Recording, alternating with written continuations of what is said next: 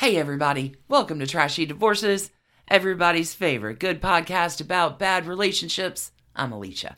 My name is Stacy. Thank you so much for joining us today. I think we're going to have a little fun with this one. Yeah, this week, Stacy, in your tale of marital misadventure, you have a real smooth operator, a self-appointed EGOT. Sure, yes. Inspired by Dionne Warwick's dating history, we are taking a look at Philip Michael Thomas, one-time co-star on Miami Vice, playing Ricardo Tubbs, opposite Don Johnson. Oh, the 80s. Hero to Nick Cannon as well.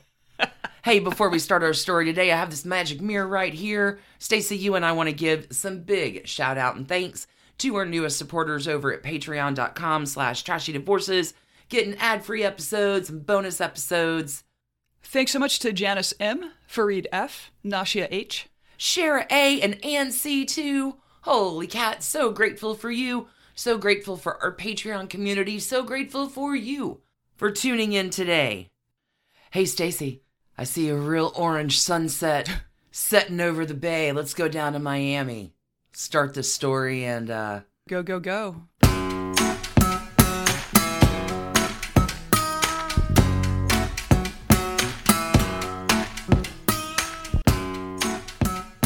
Stacy, this week, Rico Tubbs has 16 kids. Nick Cannon better need to watch out. Yeah. Nick Cannon has work to do if he's going to catch up to 80s super legend Philip Michael Thomas. Alicia, when we left off at the close of season 16, I shared some recollections from Dionne Warwick's memoir, including that one time she dated the actor Philip Michael Thomas, who played Ricardo Tubbs on the 1980s television sensation Miami Vice. Dun dun. No, not that one. Not that one. Not that one. So close. You, of course, covered his co-star Don Johnson, who played Detective Sonny Crockett on the show on an earlier episode quite a while back. Oh, yeah. But, covered. So it only seems fair to give old PMT his due here on Trashy Divorces, because he's had one or two we're not sure. Wow. It's a mystery. I suppose I should begin by stating that this is sort of a convoluted tale because Philip Michael Thomas is himself a bit of an unreliable narrator. Oh, goody, my favorite. Which, of course, yes, my favorite kind of narrator as well. And he's made statements in the press that may or may not be true. He's probably the father of 16 children, including 5 with the wife that Wikipedia tells us he was married to from 1986 to 1998. A minor hitch, however. In 1985, for a People magazine piece that was ultimately titled "The Ego Has Landed," no profile of Philip Michael Thomas, written by Carol Wallace, the then 36-year-old PMT said that he'd been married before or possibly was still married at the time. There is a reference to his wife's daughter, and that by that time he had 5 biological children with 4 mothers plus another 3 kids to whom he was the unofficial dad. So I honestly don't know how to quantify the familial life or the sheer quantity of offspring, official or not. So he has a maybe wife and 8 kids before he gets married to the wife that he claims.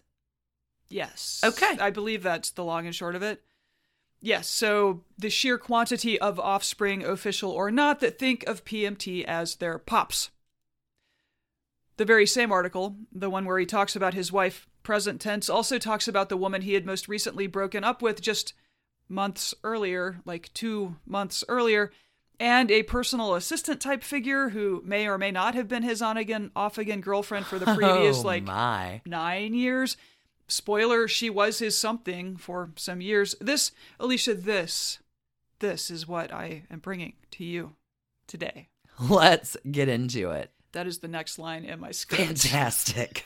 Philip Michael Thomas was born May the 26th, 1949 in Columbus, Ohio. He's the second oldest of 8 kids. Gemini man. When he was quite young, I can believe he was a Gemini man. When he was quite young, the family relocated to San Bernardino, California, and as a teenager, he got involved with his church's choir and performance group, originally with an eye toward going into the ministry. Okay. Also, as a teenager, he apparently encountered and really got behind the self-help motivational philosophy of the 1937 book Think and Grow Rich by Napoleon Hill. This is sort of the granddaddy of all motivational speaker, kind of like Like how to Either win that or... how to win friends and influence people. Yeah. That's right. Granddaddies of all that. In their book, The Making of Miami Vice, authors Trish McGregor and Rob McGregor posit that some of the weirder thoughts and actions that Philip would later become known for were deeply rooted in that kind of power of positive thinking vibe where you sort of express your aspirations as though they've already materialized, Manifestation. There you go. Philip told People magazine in 1985 that he had always been a dreamer, which writer Carol Wallace follows up with a wry list of his earlier dreams. Quote, he dreamed of becoming a sea captain, a singer, a movie star. There are accounts saying that he was ordained as a Pentecostal minister at the age of 16. But I'm not fully convinced that was a thing that could happen in suburban LA in the 1960s, but certainly it's possible that that is a thing he told people. Maybe he just manifested. He imagined it. He imagined it. Wow. Following high school, he headed east, very far east, to Oakwood College, a historically black college and university in my hometown of Huntsville, Alabama. Huzzah! I mean, when the hot lights of Hunts Vegas beckon, what can you do but go? Weirdly, relocating from Los Angeles to Huntsville, Alabama as a young black man at the end of the 1960s did not turn out to be the dream move he may have hoped, however positive his thinking may have been, and he was soon attending UC Riverside back in California. This was where, as a 19-year-old, he caught a touring production of Hair and realized what he wanted to do with his life. Oh, reimagined. Wanted to be an actor. Don't we all? He described the experience this way to people. I said, wow, that's a very religious show. I want to be in that. Mm-hmm. Let me introduce you to Jesus Christ Superstar. Right, yeah. He's apparently never had an acting lesson, but he got himself to kind of a cattle call audition and landed the role of HUD with the San Francisco Touring Company. Wow. The Making of Miami Vice book quotes him as saying of the role, which required him to perform nude, the nudity didn't bother me in the least. We were performers, artists, playing roles that happened to require us to shed our clothes. Yeah, we're nude right now. Y'all don't even know. Inman is. Just kidding. Carol Wallace writes, eventually he quit school to concentrate on an acting career and soon was appearing on Broadway in No Place to Be Somebody. He also did some movies, though never in roles intended for, say, Laurence Olivier. His first, in 1972, was the low-budget Stigma about sex and venereal disease on an island. Later, he turned to TV, landing spots on Toma, Policewoman, Strikeforce, and Roots, The Next Generation. All right, so obviously Philip had a dream, and he threw himself into the work of making that dream come true with real abandon. Good on you, PMT. Meanwhile, perhaps having been raised in the church, he was certainly committed to a kind of clean living lifestyle. He's apparently to this day a vegetarian. He abstains from alcohol, tobacco, and drugs. But of course, there are other kinds of abstinence, and those apparently were not so appealing to young Philip Michael Thomas. So this is a great spot to take a quick break, and when we come back, we'll see just how far back Phillips's success with the fairer sex goes. See you on the flip. Hi, everybody. I'm Katie Segal. And I'm Kurt Sutter. And welcome to our new podcast called Pi, People, Influences, and Experiences. Yes, it's sort of the get to know you at a deeper level, the who, what, when, where, and why you are, rather than what it is you do. Absolutely. We're not going to talk too much about what people do. We just want to know about their families, where they come from, what shapes their parenting if they have kids, what shapes their marriages if they're married. We just want to be really nosy. We want to get in there. A deep dive into nature and nurture. And we started it because there are a lot of people that we don't know that we are curious about. Right. And I have no friends, so for me, it's, trying to get them out of the house. Listen to it on whatever you listen to podcasts on. Yeah, homecasts. Your podcasting apparatus. Watch it on the YouTube. He's aging himself.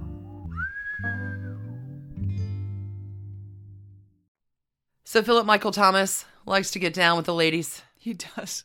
Yes, that seems clear. Philip Michael Thomas's time as a ladies' man began early.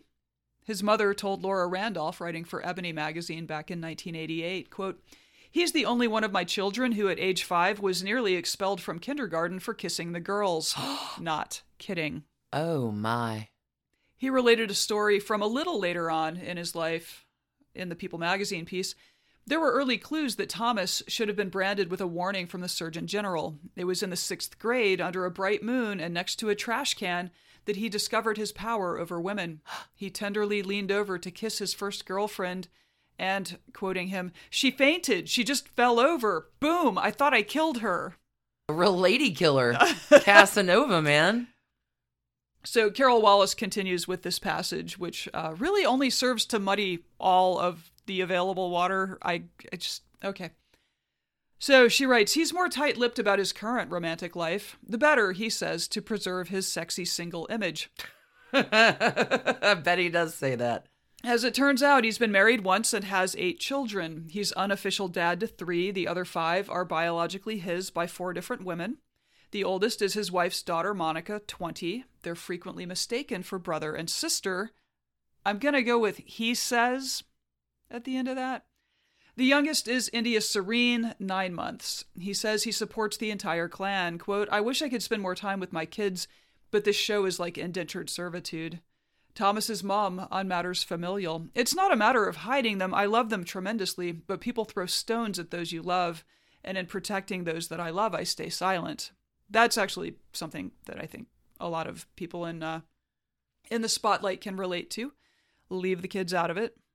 So, is that marriage real? Is it imaginary? Is it a spiritual marriage that was never codified in law? Who can say, really? Who can say? Who can say? 2 months before this People magazine piece came out, that came out in December of 85, a piece appeared in Jet magazine in October of 85 detailing the 2 or 3 year long relationship he was then having with actress Sheila DeWint, also known as Sheila Wills. At that time, the pair shared 2 daughters, a 2-year-old and an 8-month-old, and Sheila, also an actor, discussed the joys and challenges of motherhood and career in Hollywood, especially with, a famous partner. Philip and Sheila had been introduced to each other maybe like 81, 82 by a mutual friend in a bookstore. They end up talking on the sidewalk outside for an hour. It's super romantic. They exchanged telephone numbers. He called her that very night. There's no 3-day waiting period for Philip Michael Thomas, but, things were complicated for him. Sure. Potentially because he was married. Some type of married, had other girlfriends. I don't know. Okay, so there were lots of ways, many dimensions of complication for him. But the major one was that he was about to head to New York for a few months for a part. So, LA. It's a whole imagination factory. Sheila had been bitten by the acting bug shortly after graduating from Occidental College, where she was working as an assistant dean of admissions. It was LA in the mid-1970s, and why shouldn't an earnest early 20-something take an acting class? Why not, Why Alicia? not? Well, it turned into a lot more than she may have bargained for, because soon after, she married the teacher of the class. No! They divorced in 1981. While she never became a household name, she seems to have worked fairly steadily over the decades with appearances on shows like Kojak and Quincy M.E. and Beretta and The Jeffersons and Webster and $6 Million Man, and had regular gigs on Days of Our Lives and as a co-star on BJ and the Bear. It's quite the resume. Anyway, when Philip got back from New York a few months after that first meeting, they met up for a relaxing day at the beach, and she recalls they just talked and talked and talked. The words flowed like the ocean waves. I don't know. Eventually, one thing led to another, and in fairly short order, she was pregnant. Okay, that's interesting, because a month before that story in Jet, in October of 1985, Oh, no. photographer Ron Galella captured a shot of Philip and his girlfriend Dama Matthews outside of the 27th Annual Primetime Emmy Awards in Pasadena, dated September 22nd, 1985. Which is available on the Getty Images website to this very day. Wow. Later, according to the South Florida Sun-Sentinel, Philip and Dama broke up, and Philip was paying $1,800 a month in child support for their 2 children, even though he had won a palimony suit that she brought. So official kids unofficial kids. Who can say spiritual kids? We don't know. I mean, we do. One of them is now a reality star, reality TV star. Anyway, meanwhile, Dama Matthews, birth name Sandra Matthews, appears in the People magazine piece from December of 1985. Here is how Carol Williams introduces this entirely new angle of complication in the life of Philip Michael Thomas. Quote, "These days, Thomas has little time to reach out and touch somebody. I really don't date," he says. That should be good news to Dama, 37, the woman he calls his partner, and his on-again, off-again, on-again companion of 9 years. She is also his full-time administrative assistant. Dama is cagey about their status. Asked if they plan to marry, she has said, "I've been with Philip 8 lifetimes. He is Solomon, and I am Sheba, and Sheba didn't come to Solomon to get married. She came for wisdom." Wallace continues, even if he were to take a vacation, romance would not likely be on the itinerary. Quote, "I love women, don't misunderstand me," he says, "but I would rather concentrate on building an empire than fall in love and lock up." Oh, really? Oh, yeah. So, Sure. love is a prison. Anyway. Love is a battlefield. Okay, I think I've established that Philip Michael Thomas's romantic life has been, shall we say, messy. And I would be fascinated to know how exactly he was supporting 5 or 6 or 7 or 8 kids before getting his big and only break on Miami Vice. The show launched in 1984 and took a season or so to find its audience, but NBC stood by the concept, noting the intense loyalty that younger viewers had for it. It was something of a revelation in the era. The cop main characters were stylish and hip. The color palette of the city of Miami, plus the opportunity for suits in tropical colors, made it look unlike anything else on television. And the production was also in the habit of buying the rights to popular pop songs and making little mini music videos of them as part of each episode's narrative. Like, it was a big deal of a show. We always watched it. Friday night programming. Oh, 100%. You couldn't miss Miami Vice. Yep. When Philip's agent sent him the script, the working title at the time was Gold Coast. Good change. I think. Yeah. Sometime in 1983, he was elated. He auditioned, but producers initially rejected him. Quote, "I told my agent they were nuts," he said. "I said, no one can do this but me." There ended up being multiple rounds of auditions as various combinations of actors to fill the Tubbs-Crockett dynamic were tested out with each other. Finally, he was paired with Don Johnson, and he says, "We read, and the magic was happening. It was like fire and air." Fire and air? Apparently he was air, according to Carol Wallace. Ooh, the overnight success part after 17 years in the business. Sure. We're going to take one last break here and then get into some of the more colorful statements that PMT has gifted the world with during the height of his fame. Fantastic. So Mr. Smooth Operator lands the part, fire and air. Fire and air. Overnight success. After 17 years in the business. There we go. What happens now?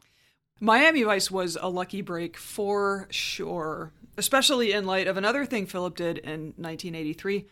Remember his love for Think and Grow Rich and all that remarkably positive thinking that he was certain would deliver him unto the heights of American celebrity. So his personal take on the motivational stuff is something that he called perfectionistics. I'm sorry, what? I feel like there's a Barney Stinson joke to be made here for How I Met Your Mother fans. Is he a cult leader? Perfectionistics. Perfectionistics. What is Perfectionistics is the Perfectionistics name of my Philip Michael Thomas cover band. In 1983, he has released 2 albums, so you joke, but Perfectionistics. Perfectionistics. And in 1983, he self-published a brochure on perfectionistics, featuring various deep thoughts, or at least perhaps deep-sounding thoughts.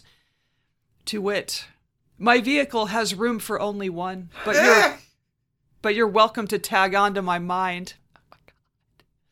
Wow. Here's another. "What is conceived in conception is conceived as conception is conceived."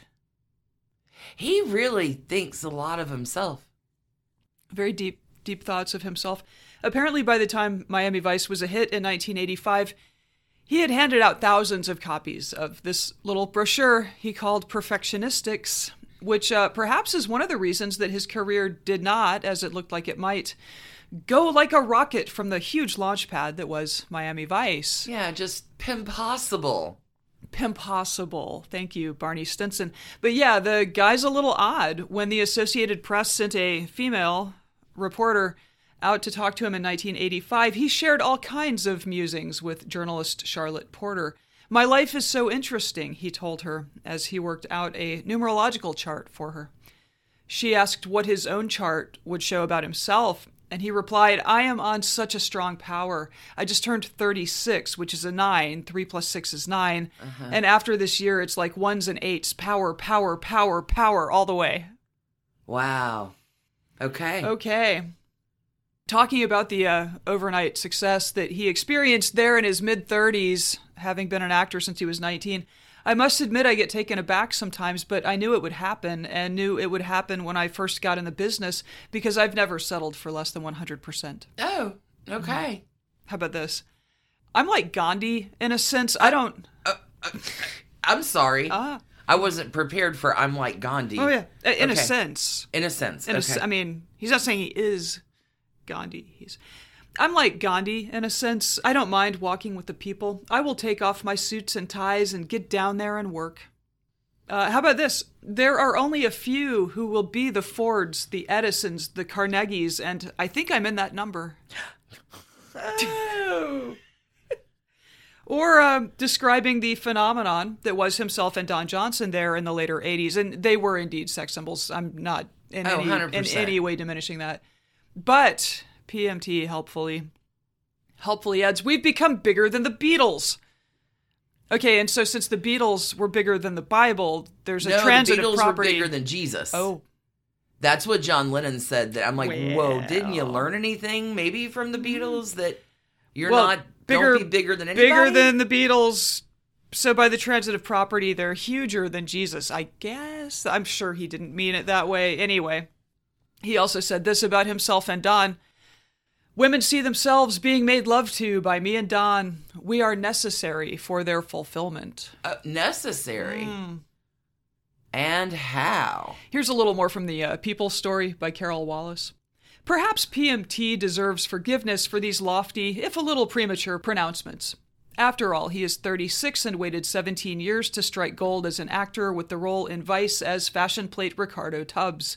He exudes industrial strength self-confidence, as if he has marched through life merely waiting for the world to answer his wake-up call. Now, with Vice shimmying into the top 10 this season, he has reason to think of himself as a bona fide bankable sex object.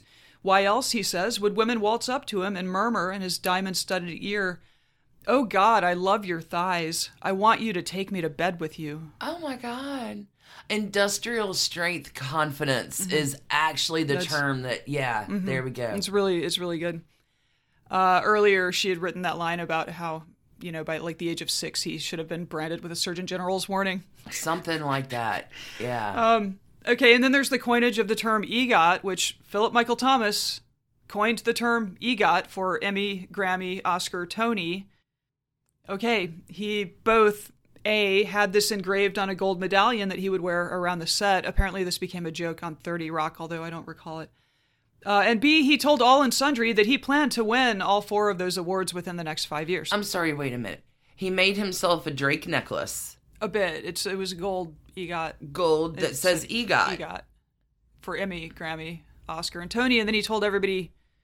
Does he have any of the EGOTs? As of the present day, here in January of 2023, he has not been nominated for any of those awards ever. And he is 76 years old. Industrial strength confidence. It became something of a joke. And I think that joke has followed him around. Like, that's the low-hanging fruit of making fun of someone. Anyway, it's become something of a joke, possibly an unfair joke, and he has diminished that a bit by saying that actually what EGOT means is energy, growth, opportunity, and talent. Oh, okay. Sure, Barney. And no, he is not among the handful of entertainers who have won the full EGOT. In fact, he has never been nominated for any of the 4 awards. He had a People's Choice Award. Oh, good on him. Maybe a Golden Globe nomination. Congratulations. Regardless of his ambition and positive thinking, it wasn't for lack of effort, that's for sure. He put out a couple of albums during his peak fame, but they went nowhere. He married in 1986 to Cassandra Thomas, with whom he would have 5 more kids. And after Miami Vice ended in 1990, he was probably pretty disturbed to find that in spite of the show's success, no one in Hollywood was really looking for the slightly weird dude with the thighs that women loved. Well, have you heard about his brochures? I think everyone had heard about his brochures. His next big career move was becoming the TV pitchman for the Psychic Readers Network. You remember those? I had totally forgotten about that. 80s and 90s. Producing ads and infomercials that used the phrase, "From Miami Vice to World Advice," to advertise the phone lines, which they were just all the rage back then. I bet there are apps that do that now. He was unceremoniously dumped as the face of the Psychic Readers Network for Miss Cleo. Do we remember Miss Cleo? Yes, everybody remembers Miss Cleo. In 1997, prompting litigation over what he believed was a breach of contract. Courts agreed, and in 2002, he was awarded something like $2.3 million. Oh, that's nice. Yeah, and damages and fees, fines, something. Later in the 90s and early 2000s, he and Don Johnson reunited on Don's show Nash Bridges for a couple of episodes, but that's kind of his career. In 2016, the company that makes Thomas's English muffins. Okay. I got in this whole rabbit hole about what do the English call English muffins. Anyway. What do the English call English muffins? I became too confused by the interdimensionality of it all. Anyway, in 2016, the company that makes Thomas's English muffins celebrated 135 years in the biz, in the English muffin game, as it were. They celebrated by inviting a bunch of famous or quasi-famous people named Thomas for a breakfast get-together. And the Thrillist website caught up with Philip Michael Thomas at this event and tried to interview him about the whole EGOT thing. Sure. He seemed game enough but it also seemed like he had kind of mellowed and did not want to really focus much on his past pursuit of the EGOT. His marriage to Cassandra ended in 1998. One of their daughters is an aspiring country music artist managed by her mom. She says nice things about her dad. And one of PMT's sons from his relationship with Dama Matthews is currently on a show on Bravo called Love Without Borders. Philip Jr. says, unfortunately, that his dad was not around much when he was a kid. And, quote, "My dad is one of the biggest baby makers on the planet. He is Philip Michael Thomas from the show Miami Vice. I have 15 siblings." It does not end with "get me out of here," but I feel like that's the sense. So there you go. From Miami Vice to World Advice, the life and strange career of Philip Michael Thomas, who Dionne Warwick said was a teacher in the later 2000s, and another source I saw said that he was teaching acting. So he has stayed in the game to one degree or another. He's also done some voice work for the Grand Theft Auto video game series in this century. But, he's just a stylish older gentleman these days, eating English muffins in 2016. I'm going to give PMT 4 trash cans, one for each of the coveted awards that he has not yet won. But hope springs eternal. And Philip Michael Thomas, don't let your dreams die. Perfectionistics. You go out there and you get those awards. Get those dreams. Even if you have to yank them out of the hands of somebody who won them. Well done. Thanks. That's my story. That was a trashy ride. Philip Michael Thomas, the Nick Cannon of the 1970s and 1980s, ladies and gentlemen. Wow. All right. Is that going to wrap us up for today? I believe that wraps us up for today. Thanks, everybody, for tuning in to this episode of Trashy Divorces. We appreciate you spending your time with us, your kind reviews, your awesome emails, your support on Patreon. We'll be back with you Wednesday for a brand new tale of marital misadventure. Until then, friends, keep those hands clean. Keep your hearts trashy, friends. Have a tremendous week. Bye. Bye. And thanks to you for listening. Trashy Divorces is a Hemlock Creatives production, created and produced right here in Atlanta, Georgia by us, Stacy and Alicia, with a little research and writing help from the brilliant Melissa O. Our art is by Sydney V. Smith. That's Sydney V. Smith at carbonmade.com. And our music is used with permission of Ratsy.